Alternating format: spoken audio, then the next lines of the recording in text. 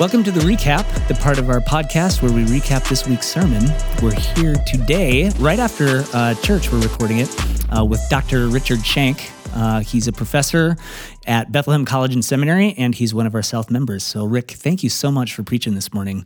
Good to be with you guys. It was really great. Love being part of South. Yeah, and we also have Peter Thorpe sitting here on the mic. Hi, Peter. Hi. How are you, Nick? He's one of our elders. I'm doing well. You did like everything this morning, or you did a lot of stuff this morning. Yeah.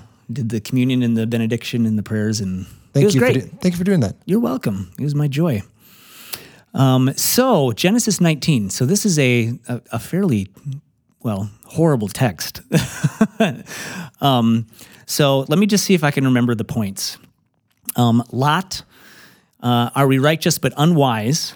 Right? So Lot was clearly righteous but unwise, flirting with sin, being influenced by the world around him. Number 2, are we entangled in the world like Lot's wife? And so running after the things of the world more than we're running after God, right? Those types of things. That's a good question to ask ourselves. And then number three, like Abraham, are we interceding? Are we hope-filled for the world? Are we not meeting the world with judgment, but with discernment, and discerning accurately what's around us, and then having hope, right? Not condemning, but offering the gift of the gospel and hope that's in Jesus. So did I get that pretty right? Yeah, maybe the one difference is it actually does include condemning. So we're affirming and approving of God's wrath. There is condemning in there, but the condemning isn't because they're not like us. Right. The condemning isn't because we speak from a position of goodness as opposed to Christ's righteousness. So there is some condemning in there, and that makes it very hard for the not yet Christian to hear. Yep, that's good. Awesome. So was there anything in your study this week as you're preparing that maybe if you had, an hour in your sermon as opposed to, 40 minutes that you would have liked to include, but you weren't able to hit on? Well, Nick, you were a student in my systematic theology, so you know that there's 2 hours of stuff I've got here that absolutely. we can go through. Yeah. So we'll take the Cliff Notes. Let me take just one for starters, and then maybe you can either expand or push back or have some ways. One of the things that impressed me was that Lot is recapitulating the story of Noah. And I think that's intentional on the part of the author, Moses, that he is making comparisons. So Noah and Lot were both righteous men. Peter tells us, even if we didn't catch it as we read through, that Lot was righteous. And when Noah was in the ark, Moses said, God remembered Noah. And again, as I mentioned in the sermon, he didn't quite do that with Lot. It was God remembered Abraham, and so he saved Lot. But again, the context is there. After Noah survived the flood, saved by God, he got drunk.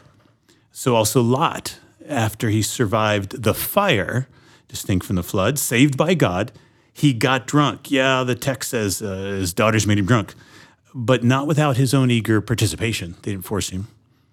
When drunk, 2 of Noah's sons, son and a grandson, do something sexually sketchy with Noah. Right. And so when Lot was also drunk, his daughters had children by him. Noah, when he discovered what had happened, was furious. Sadly, and in distinction, Lot was not, at least not according to the way the author wrote the story. Knowing he had Noah in mind, we would have expected that. If he did not know what happened, certainly when his unmarried daughters become pregnant, something should come to mind. And the names that they gave the sons, indicated these are dad's kids. Finally, Noah's obedient sons covered their father's nakedness by walking backwards into the tent. Lot's name means covering. And I wanted to talk about that at some length, but didn't have time. But though Lot's name meant covering, it was to no effect for all of these sins. Coverings represent an order of God and his protection. Tabernacle and the temple had covers. The footrest for God was the mercy seat. It was the cover of the Ark of the Covenant. The coverings both hid the face of God in a holy of holies, separating us from him. And so Lot's name is symbolic of God's protection and covering, but he didn't do it. He offered no covering for his sons-in-law, his unnamed wife, or his disobedient daughters. He did not publicly grieve their sin or become angry, nor cover them, at least not in the story as told by Moses, who's setting up these connections with Lot and Noah. I'm not yet sure what we should do with that. But the intention of the author was so big. That's the question is, what does that matter? Well, as profs, we say we leave that for the student. But I think sometimes we're so driven by application that we forget that part of our job is to absorb and be conformed by God's word. Once we know God's word, the Spirit is active in you as much in me. I don't need to spoon feed all applications. If the word is in us and it shapes us, the Spirit himself will tell us this is how to live this out in the moment. Yep. Maybe not even today. Yep. Maybe not this year. Yeah, that's good. I just thought of this. So this isn't on the script or anything we talked about. But so you mentioned that part of Lot's unwisdom was, when he had to choose where he was going to settle, he chose to go to the city. Right. Where there was already wickedness, right? The men were already wicked. And so I thought... It looked pretty, but it was full of a mess. Yep. And so I thought, man, that's so true. We don't want to put ourselves in positions where we're putting ourselves under the influence of sin for it to influence us. And yet, we're called to live in cities, right? And so like people in the city, they need Jesus, right? And lest we should think that we're more righteous because we only live in the suburbs, right? Sin is everywhere.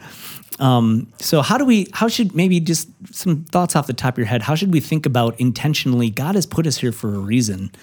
We don't want to just run away from the city because it's wicked, but we don't want to, take it lightly of, the influence of those things around us. It's not, we shouldn't just like encamp ourselves in the suburbs and just like, no, we're not going to think about the need of the city or the need of the people around us. Yeah, that's well said. That would be a misguided application. To take this and say this is a call out of the city as a general case would be wrong on two accounts. One, God's going to redeem the city. So we start with the garden, and then we get the evil city, the Babel project. And coming out of that, we come to the end of the story. We might expect that we all live in a perfect garden only. Right. But we actually live in a perfect garden city. So God is redeeming the city, and he's using you and I. But he is at least showing this in this context. There are right ways and wrong ways to live in the city. Yeah. Yep. And there are right ways and wrong ways to be a righteous person who says, that is wrong. And Peter tells us, my heart was grieved, or Lot's heart was grieved. But that's not enough. It's not enough to be grieved at sin. We have to fight it in ourselves. He didn't sufficiently. And we have to keep each other in line with God's reality, which is, I think, one of the big things that comes out of this story, is we can be opposed to sin, but still warped by it in that sin distortion field that fabulizes our thinking. That idea of how he lived just troubles me because it could be me. Right. Yeah, it could be any of us. Absolutely. That's great. So it's not against the city. Yeah, I think you're right. Yep. That's great. Now, one of the fun things, this didn't make it, it's speculation. So, put quotes around this, parentheses. Why did he leave the city he was in? Why did he leave Zoar? And the text doesn't tell us, but it is interesting that he went to battle to get out of the mountains where God sent him and get to Zoar. He made it there safely. That's where his wife turned back. Question is, why after the next section, which picks up again with Lot, he's leaving Zoar and going to the mountains without an explanation? So because he didn't want to go to the mountains in the first place. He didn't before. So why now? What changed? There's only one thing in the story that changed. So if stories are worlds built by authors that we might learn, we would ask, what's the one new thing? The only new thing in Zoar is this statue of his wife gazing back at the city. Oh, boy. So, I can imagine him coming out every day and saying, what do I do with this? Right. Do I bury it? Do I paint it? Do I put flowers on it? Or do I throw a drape over it? Do I cover it? I'm the coverer. Do I cover her? But to actually, and remember, Zoar is a one-street town. Yes. very small. It said very twice. small twice. Yeah, So he's got to, this isn't the other part of the town. He can't move. You know, every day he sees her looking back, this statue of salt. I'm thinking he just couldn't handle that, so he fled to the mountains. But that's Schenk's speculation. Interesting. Yeah. Huh. And you never would have thought about that. No, didn't think about Interesting. that. Peter, do you have any takeaways or questions or anything from the sermon this morning? You know, my one question, and this is probably off the wall, but one of the things we talk about when Jesus rises again is that he's on the shore and that he's eating fish. And he didn't just raise spiritually, but he raised bodily. Right. And so I thought it was interesting that the author here, I'm going to get to the wrong place, but he makes a point that they sat down and they made him a feast. You know, that these were two angels, and he made them a feast and baked unleavened bread, and they ate, verse 3 says. And I just thought that was odd, that angels eat, because I feel like that's often something I go to in the resurrection story to say, hey, he was really a body. He had fish. That's right. He was eaten. And here it seems like these angels do have bodies, and they It does. eating. It does, and we have the similar parallel story with Abraham when he feeds them. Right. Yeah, that's right. Just in It's chapter happened 18. before. And so, yeah, I think it's just a good observation, Peter. I'm just celebrating your observation that we are not accidentally bodies. And one of the things I've been thinking about lately is, what is death? We have the idea that death is non-existence or becoming unconscious. Mm-hmm. That actually has very little traction scripturally. Mm-hmm. Scripturally, death seems to be the anti-miracle that God is able to separate spirit from body or soul from body, which can't, in quotes, can't be done. It's the anti-creation, it's the anti-miracle, and yet he does, and he preserves us as spirit.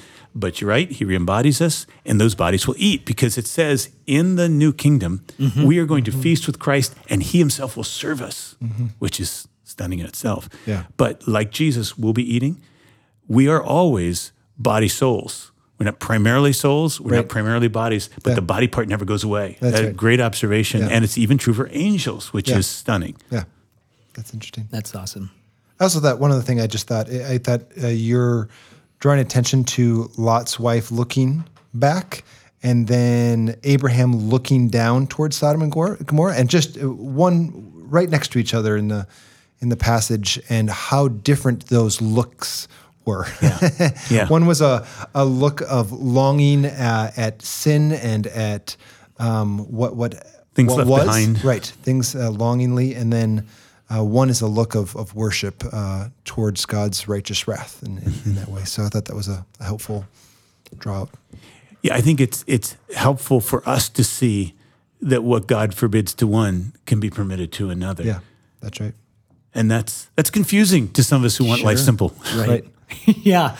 Life is anything but that. Yeah, that's good. In our Embodied Souls series that Hi, Ethan. Hi. Ethan's Hello. jumping in. I'm here. In our Embodied Souls series that we're going through right now on the podcast, we talked about just that. Was it last week before? Whenever we did the last one. Yeah, whenever the last one was.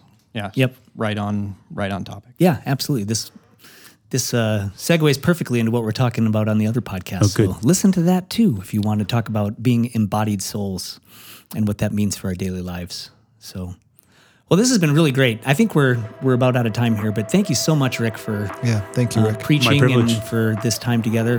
Really appreciate it. Love being part of South.